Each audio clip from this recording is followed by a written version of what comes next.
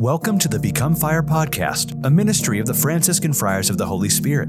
If you'd like to learn more about this community, visit them on the web at www.becomefire.faith. That's .faith. Now, here are the friars.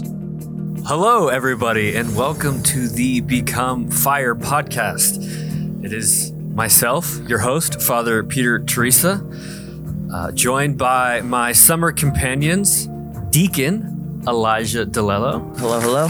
And Brother Paul Grotman. Hello, hello.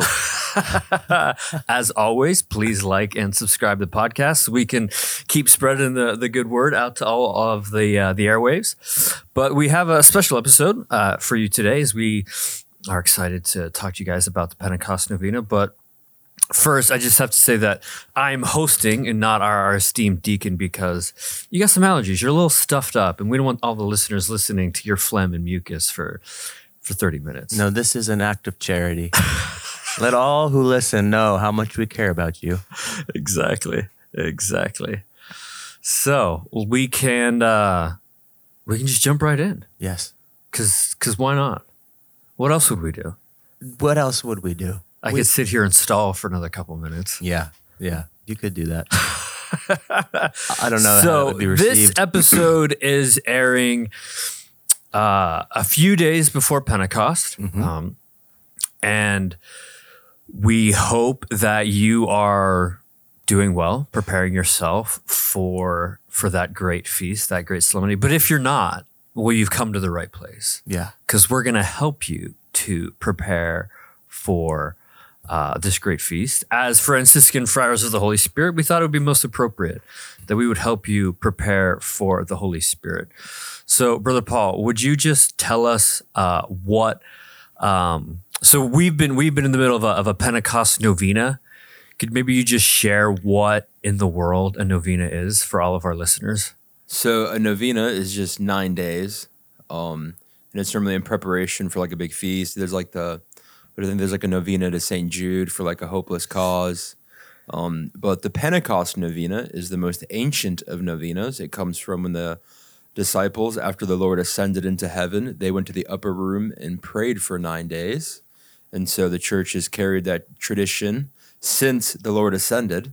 And so we do that with the disciples. So it is an act of kind of going away and praying. And there's prayers you can find on, I'm sure there's numerous different novenas. Yeah, that makes sense, yeah. But the main point of it is that for 9 consecutive days in preparation for the Feast of Pentecost, you'd be praying for an outpouring of the Holy Spirit. And that's all I got. Yes. That's great. Thank you. It's you're right. It is the most ancient of all the novenas. Sorry, I was looking for a Bible and I couldn't find one. I don't know what sort of religious. I was going to say what sort of office of religious priest is this? There's no Bible in the room. Plenty of commentaries, but no actual word of God.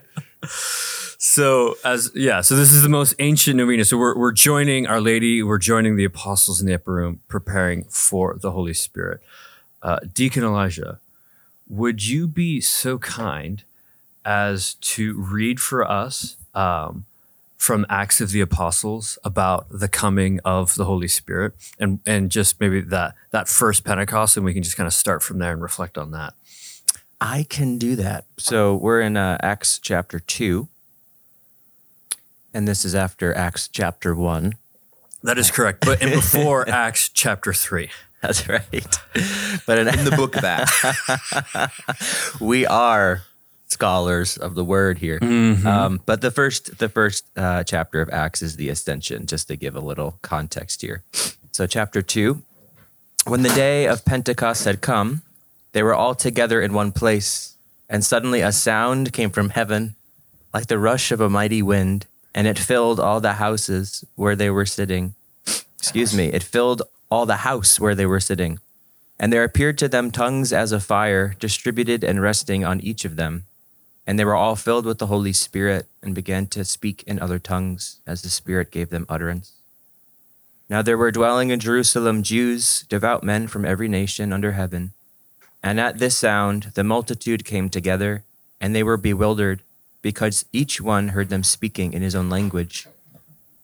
And they were amazed and wondered, saying, "Are not all these who are speaking Galileans?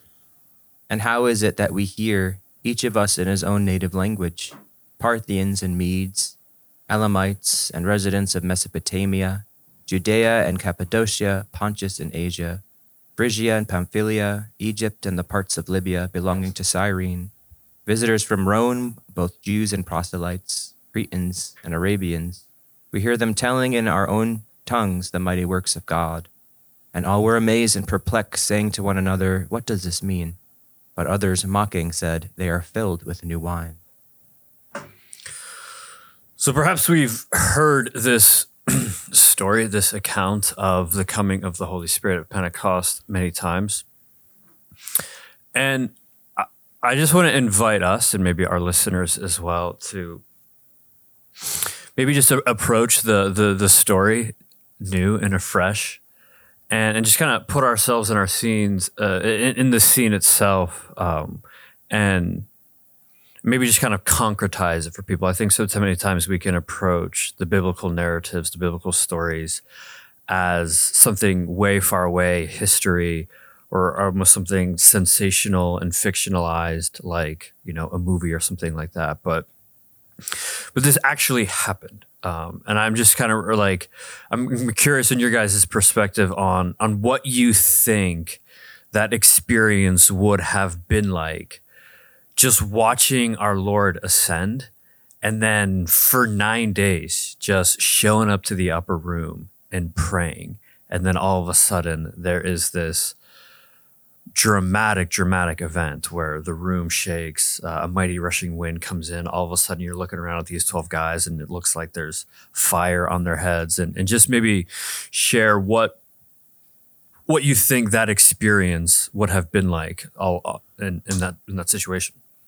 I guess it's interesting to think about that even after the Lord died, that a lot of the disciples were like, okay, like, what do we do now? Like, they're all kind of hiding away and stuff. And you even have doubting Thomas. And so I wonder if they really knew what the Lord meant by, like, I'm going to send you the Spirit. Like, I'm going to ascend to the Father. Like, and then obviously, like, how dazzling was the ascension? I don't know. Was yes. Did the heavens open up like on his baptism? Like, right. Were there angels accompanying him? Like, did he just kind of disappear? Like, we really don't know. But I like to imagine that the disciples still, like, obviously are kind of have a deeper faith after seeing the Lord arise, and maybe have greater confidence in just hearing his words and trusting that what he says will come true. But I like to believe that there really was still like this unknown. So there's great anticipation. And then I also wonder, I'm also just giving my musings of like what I wonder as well when I think about the passage. I wonder what it was like in Jerusalem at that time. So it's 50 days after the resurrection. Is there still some heat kind of being thrown their way by like some of the leaders and stuff like that? Is there a commotion with like the Roman officials?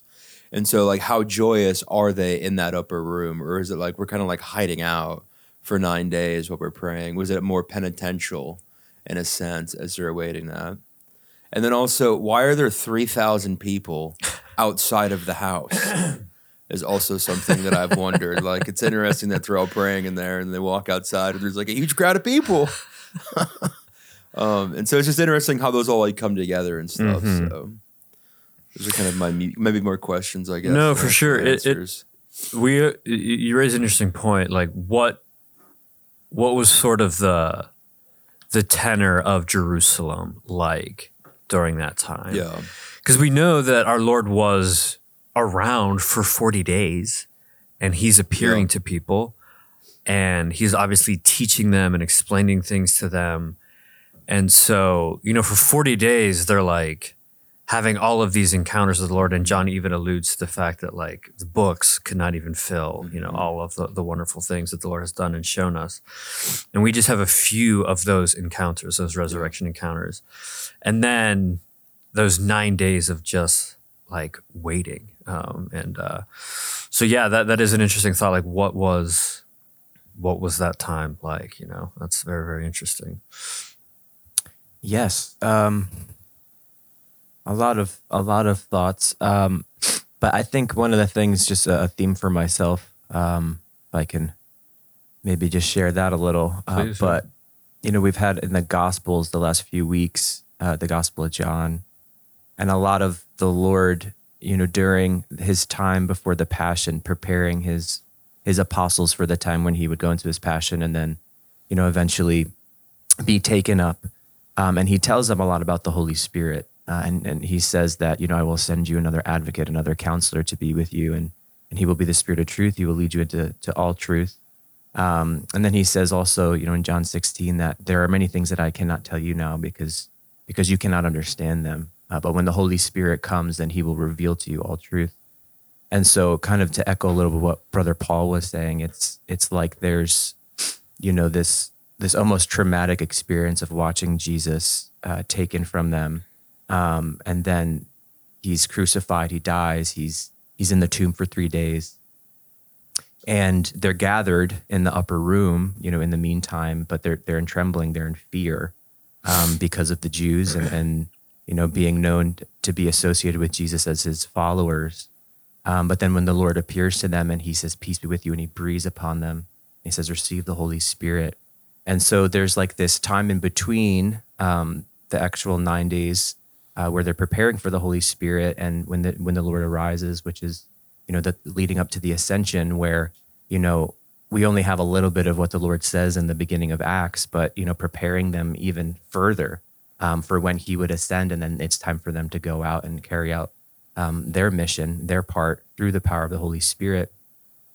But all that to say, it's beautiful to read because it's like all of the things that they were getting partially, the things that they had all of these questions about, like when the Holy Spirit comes, it's like so many of those answers come as well. Like so many of those things that they were trying to figure out or see, or even again, I think it's in John 16 where the Lord says, in a little while and you will not see me, and then a little while and then you will see me. And just praying with that myself. And there's a literal truth where he was saying, you won't see me because literally I'll be taken from you and literally I will be in the tomb. But it seems like there's also a spiritual truth to that, where like in the Holy Spirit, you will really see me. You will really see who I am, the Messiah, the King of Kings. And being confirmed in that, you will preach that with all the more conviction, which is why Peter, right after receiving the Holy Spirit, Peter is able to open the scriptures, go through the Old Testament, go through the prophets, go through, the Psalms and see Christ in them, and interpret those in his first sermon, and speak with conviction. And there's this veil that's lifted in the Holy Spirit, and he's able to call these 3,000 people to faith in Jesus. And so, I'm just astounded at the revelation and the truth and the power of the Holy Spirit, and how necessary the Holy Spirit is for us to really see and understand and come to faith in the Lord, and especially the way that he worked through those who are gathered in the upper room. Amen. As Franciscan friars of the Holy Spirit, we have a particular love and devotion to the Holy Spirit. And I'm probably going to open up a can of worms with this question, but we're just gonna go for it. Just get a little wormy, get a little squirmy here. Okay.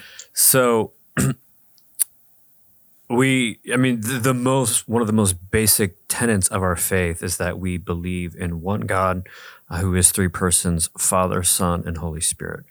And so that the Holy Spirit is one of the persons of the Trinity. And yet I think that the Holy Spirit of all of the persons is the most easily to depersonalize. That, the way that the Holy Spirit is revealed to us in scriptures is through these more natural signs. So even at Pentecost, there are tongues of fire symbolizing the Holy Spirit that on the apostles. There's this mighty rushing wind entering the room and shaking it.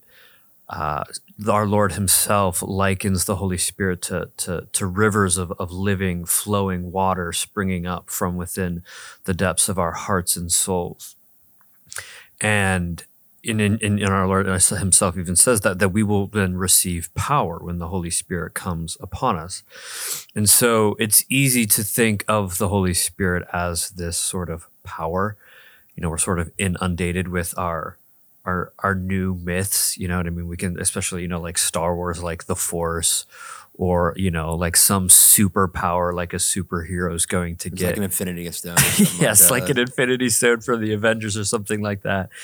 And now the Holy Spirit is just sort of this thing, this gift that is given me, this object that then allows me to do really cool Christian things, whether they be ordinary or extraordinary.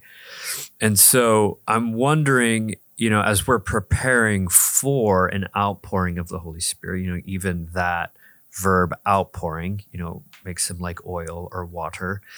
And as we're preparing maybe to receive the Holy Spirit, encounter the Holy Spirit, maybe meet the Holy Spirit, what are some ways in your own devotion to this person of the Trinity that you have found helpful to really encounter the person of the Holy Spirit and not just an abstraction, if that makes any sense? It's a long-winded question. Yeah. So I think that I just to go off a little bit of what you were saying, there's a lot of things going through my head right now. So sometimes that could be. It was a can of worms. It We could just be opened it. dangerous sometimes, though, Father. When there's many things going through Your head is also a can of worms. Yes, sometimes it does feel like a can of worms. Yes, yes, but just even the word power, because it's not wrong. It's not wrong to say that the Holy Spirit what our is Lord the power says, yeah. of God, and in a particular way, again, I think about John's gospel, the beginning that to those who believe, he gave the power to become the children of God. And so you cannot be a child of God in the most perfect sense, which is adopted child of God, partaking in the divine nature, as St. Peter says, without the Holy Spirit. That what does it mean to have power, but the ability to do something? And so we cannot be children of God without the Holy Spirit. So, but at the same time, just speaking from my own experience, I remember, just getting into the charismatic renewal when I was younger and going through my own conversion and really encountering the Holy Spirit's power and some, I guess, more external ways, like seeing him working signs and wonders and miracles, seeing people receive healings, some of the, consolations that would come with doing praise and worship and doing that kind of prayer. But that as I have grown in the spiritual life, seeing how important the person of the Holy Spirit is for holiness, how important he is for the thing that we were made for, which is union with God, intimacy. And, our faith is always being tested, and the Lord is always calling us deeper. And so that means that things that we know at one stage in our life needs to be purified and needs to be grown. And so just in this last season of my life, and I know that, as long as the Lord is still working in me, it has to go deeper and deeper. But really knowing and getting to know at a deeper level who he is in and of himself, and asking him to reveal himself in that way, and coming back to some of the primary things which we receive at our baptism and confirmation, which are the gifts of the Holy Spirit, the sevenfold gifts of the Holy Spirit, which we'll talk about in the Novena, but that it's through those gifts of the Holy Spirit that the Holy Spirit can move us, that he can make us docile to him.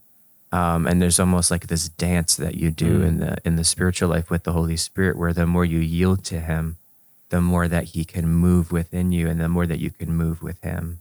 As Paul says, where the Spirit of the Lord is, there is freedom. And that's true freedom, to be able to move with the Spirit as he is moving.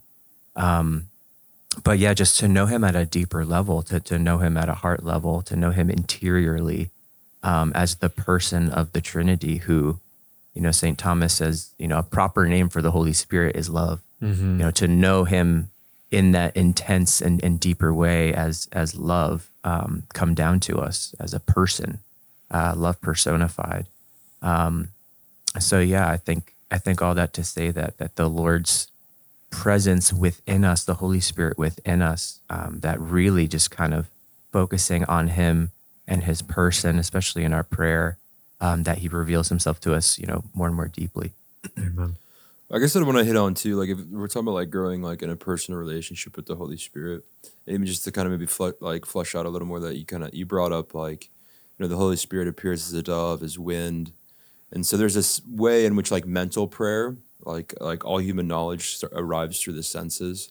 So, obviously like it's easy to pray with Christ in the Gospels, that we can imagine what Christ may have looked like and kind of go through with him.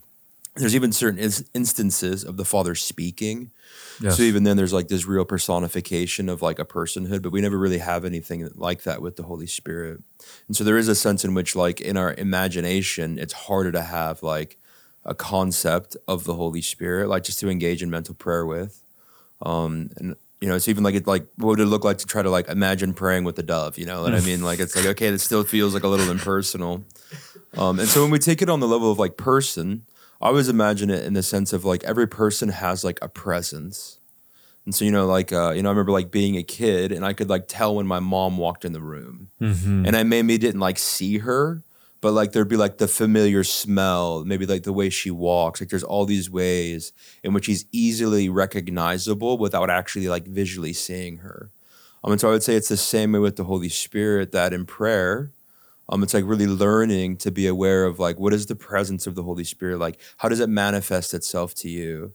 In the same way that I would say that, I feel like I know when like Our Lady shows up in prayer, like there's this very tender, motherly concern, like whatever it may be.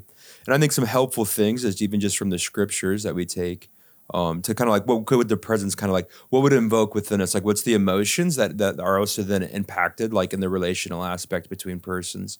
So he's obviously like the comforter. So in moments of like, of distress, of sorrow, if you're ever in prayer and there's this real sense of like being comforted, that could be a good sign that like, oh, like the Holy Spirit's with me right now, like being the comforter. And even like, even what Elijah was saying too, there's real moments sometimes where we experience freedom. Like maybe it's a particular sin that we've been struggling with. And you have this moment where you don't do the sin. And there's kind of like this, like, you feel this kind of like, yeah, like I did it, like, and like you kind of feel this movement, but it's also to recognize in that movement that what helped you to not do that is the Holy Spirit. And it's becoming more and more aware of that presence that's with you. And the final one too would just be like, the spirit of joy. I remember even like, Elijah talking about, the charismatic stuff and like going to these prayer groups and doing the praise and worship. I remember there just being these moments of just profound joy. And then once again would be like a sound like, oh, like the Holy Spirit's with me. Like it isn't necessarily, it's not always dour. It's not always suffering. Like there can be like real moments of joy. And I think that comes from that relational aspect of like being with the person of the Holy Spirit. And then I would also say, well, we don't have like scriptural examples of it. Like the Holy Spirit can most certainly speak. In the same way, in imaginative prayer, you can imagine the Lord saying something like, I love you, or speaking a truth to you. That in the same way, the Holy Spirit can speak in that, because he is a person, he really can commune with you. And then once again, because like I love the idea of like also in the aspect of like dealing with persons, and then because each of our listeners are persons, yes, that means there's a particular way in which you receive like communications, affection, love, whatever it may be. There's like something that's unique to you, that the Lord has given you, and like the Holy Spirit wants to use those unique qualities to then speak to you. So like it is like the most personal relationship. And to just to allow yourself to become gradually more aware of that and try to like just be aware of those movements. And then the more you can do that, the more you start to recognize it, the easier it is to like be in a relationship and like kind of on an ongoing basis. I would say for me that I find the Holy Spirit to be this kind of great counterbalance in the Trinity, where because the second person of the Trinity, the divine word, the eternal Logos, became incarnate, took on human flesh, and became something we could touch, see, hold on to, use an imagination. And then, the Father, Jesus reveals the first person of the Trinity as Father. That's a very, very familiar relationship that I can imagine and bring down to the human level. And so there's this movement of God coming down so that I can understand him and conceptualize him. But then the Holy Spirit just won't let me do that with him. And then he also is revealed to me as these different things, as like fire and water and wind and oil and dove. And so that, okay, so then why is he being revealed as that? What is that teaching me about him and about God, and where he's like wind? And our Lord tells us that the wind blows where it wills, and that God will just blow where he wills. And I can go into prayer and I might just be really dry and boring. And God is just, and I don't know why God is doing that. And there might be moments where the wind blows and it's really, beautiful and this, that, and the other thing, or that it's fire. And that you don't rush and get close to a fire. You actually have to acclimate yourself to the heat and the warmth of the fire, lest you burn yourself. And so I can't just rush into this relationship with God, lest I'll fall out. It won't be good for me. That I gradually have to acclimate myself to God's presence. And the more I do that, then the more I can draw near and become like that fire. And so I think the Holy Spirit for me just kind of helps I don't want to say keep God on a pedestal, I guess maybe that's the right way of saying, but he keeps the grandeur, he keeps the mystery, he allows God to remain God, and then not just something of my own human projections. And I think that can be, it's just very, very helpful. I think in our trying to relate to the Holy Spirit. So Deacon Elijah, you referenced the Novena and praying for the 7 gifts of the Holy Spirit. The 7 gifts being wisdom, understanding, counsel, fortitude, knowledge, piety, and fear of the Lord.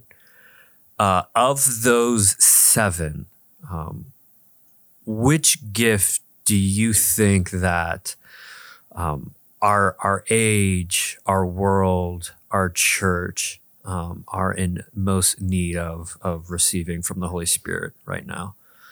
All of them. Amen. Fair enough. Good answer. I don't know. So my inclination is always to say wisdom, but I have to admit that this has been one of the gifts that I least understand. And it might be because I don't have any wisdom. But listen to this podcast anyways. Yeah, that's right. Yeah. But at the least, I could say you should pray for it. Amen. That's right. That is wise in itself. Yeah, I think that a biblical figure like Solomon was known to be great for his wisdom, and was praised by the Lord for asking for the gift of wisdom when he asked, what if anything that you want, I will give to you, and he asked for wisdom.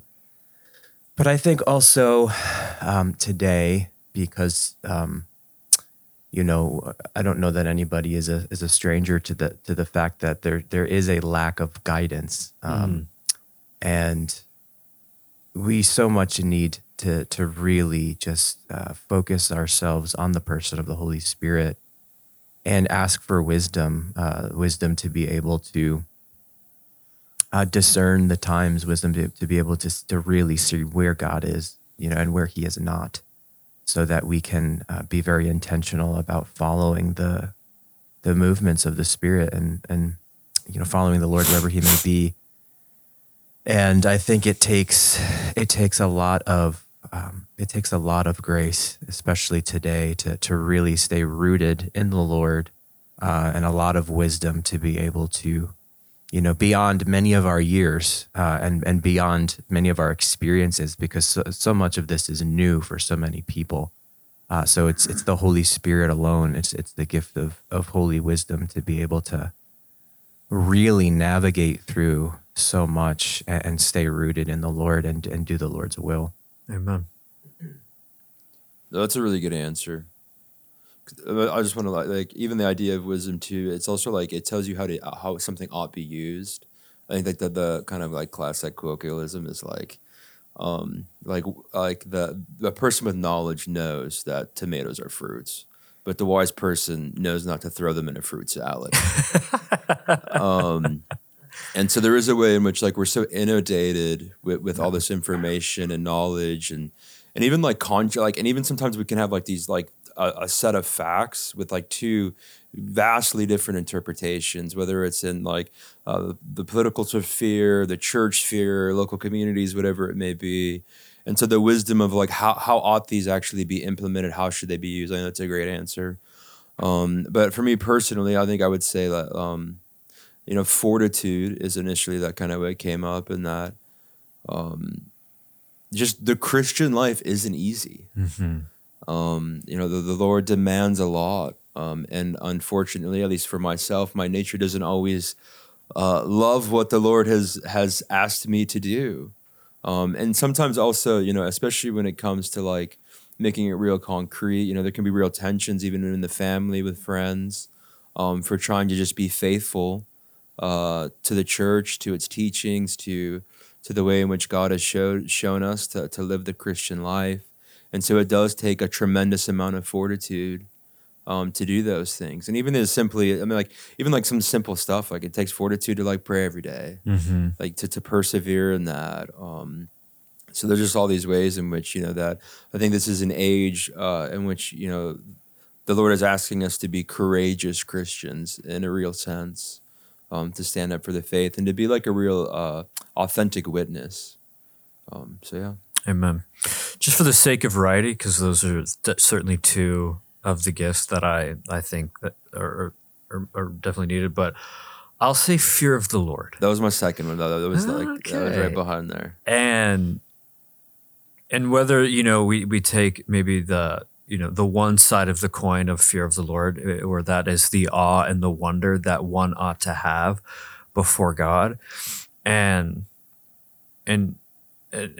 just cultivating that disposition, receiving that gift from the Holy Spirit to just allow yourself to just be in awe and wonder of God. You know what I mean? Like we live in a day and age of just advances and marvels and feats of human ingenuity, and what is the next thing that the human society is going to create and invents for us, and what is the next barrier that we are going to break. But even then, for all of that just to recognize that God is so more infinitely power than that. God is so much more infinitely strong, and even just to think of him as being infinite and just to stand in awe and wonder of that. And then maybe the other side of the coin is just to recognize that I think it's the temptation just to drag God down into earth and make him in our image and likeness, and just slap on all of these labels, slap on all these ideologies, slap on all of these things and say that God is like this.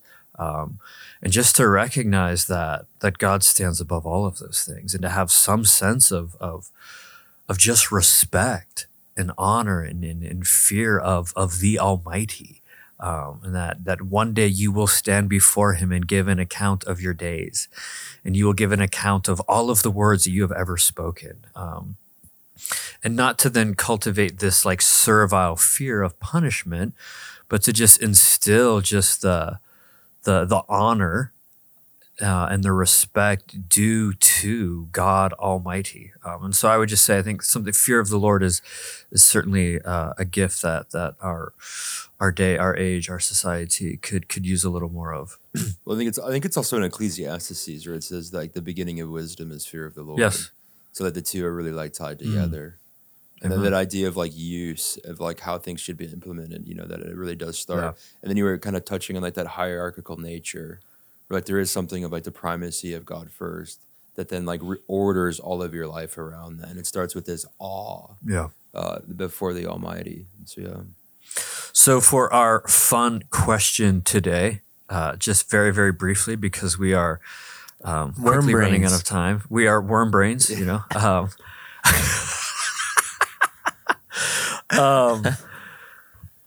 Of the sort of natural images of the Holy Spirit that we were given, oil, water, fire, wind, or a dove, which is your favorite? A flaming dove. It's kind of like a Soaring over the water. Covered in oil. Amen. All right, fair enough. So I want to say fire. I want to say flame. Become fire, baby. Yeah. And I can't. To be honest, I can't say that I have prayed a ton with the images. That maybe that could be something that I could do leading up to Pentecost. Yes. See, I've also received something. You're becoming more wise. Yeah. I have prayed with the baptism of our Lord and the Holy Spirit coming down upon him. But yeah, I think what attracts my heart most is the fire. Fire. Yeah. Amen. I'm gonna go. I think wind has always been the one that I feel most moved by, and it goes back to like the creation account too, where like the Spirit hovers. Yeah. And so like there's a sense. I always imagine this with the wind, that there's always a sense of like anticipation, like something's about to happen, and even like in Mark's gospel, like it says like all of a sudden. Yeah. Like, and then Jesus does this, and then even in the account of Acts that we just read, and it's like, and suddenly there was a mighty rushing wind. And so like there's this real sense of like, okay, something's about to happen. Like you don't know when, like the gust of wind is like going to come sweeping through, and just to be ready for it. Amen. I'm going to say oil because I'm Italian. Oil. Oh wow. Yeah. Wow. So we love oil. So please find yourself a Pentecost Novena if you have not already. Just dive on in and prepare yourself for a coming, an encounter, a meeting, and an outpouring of the Holy Spirit. And all of a sudden, suddenly with the Holy Spirit. And Brother Paul, if you would please close us in a prayer. Heavenly Father, Son, and the Holy Spirit. Heavenly Father, we give you all the glory, honor, and praise. We just thank you for the tremendous gift of this Christian faith as we prepare to celebrate your ascension and prepare our hearts for the outpouring of the Holy Spirit. We turn to Our Lady, who is the spouse of the Holy Spirit, asking that you would prepare our hearts to be fitting dwelling places for your spouse, the Holy Spirit. As we pray, Hail Mary, full of grace, the Lord is with thee. Blessed art thou among women, and blessed is the fruit of thy womb, Jesus. Holy Mary, Mother of God, pray for us sinners, now and at the hour of our death. Amen. In the name of the Father, Son, and the Holy Spirit. Thank you for listening to this episode of the Become Fire podcast. The Franciscan Friars of the Holy Spirit can be found online at www.becomefire.faith. That's .faith. The Franciscan Friars of the Holy Spirit are also a 501c3 charitable organization. If you feel called in any way to give financially to their mission, please go to www.becomefire.faith/give. That's becomefire.faith/give. May the Lord give you his peace. We'll see you next time.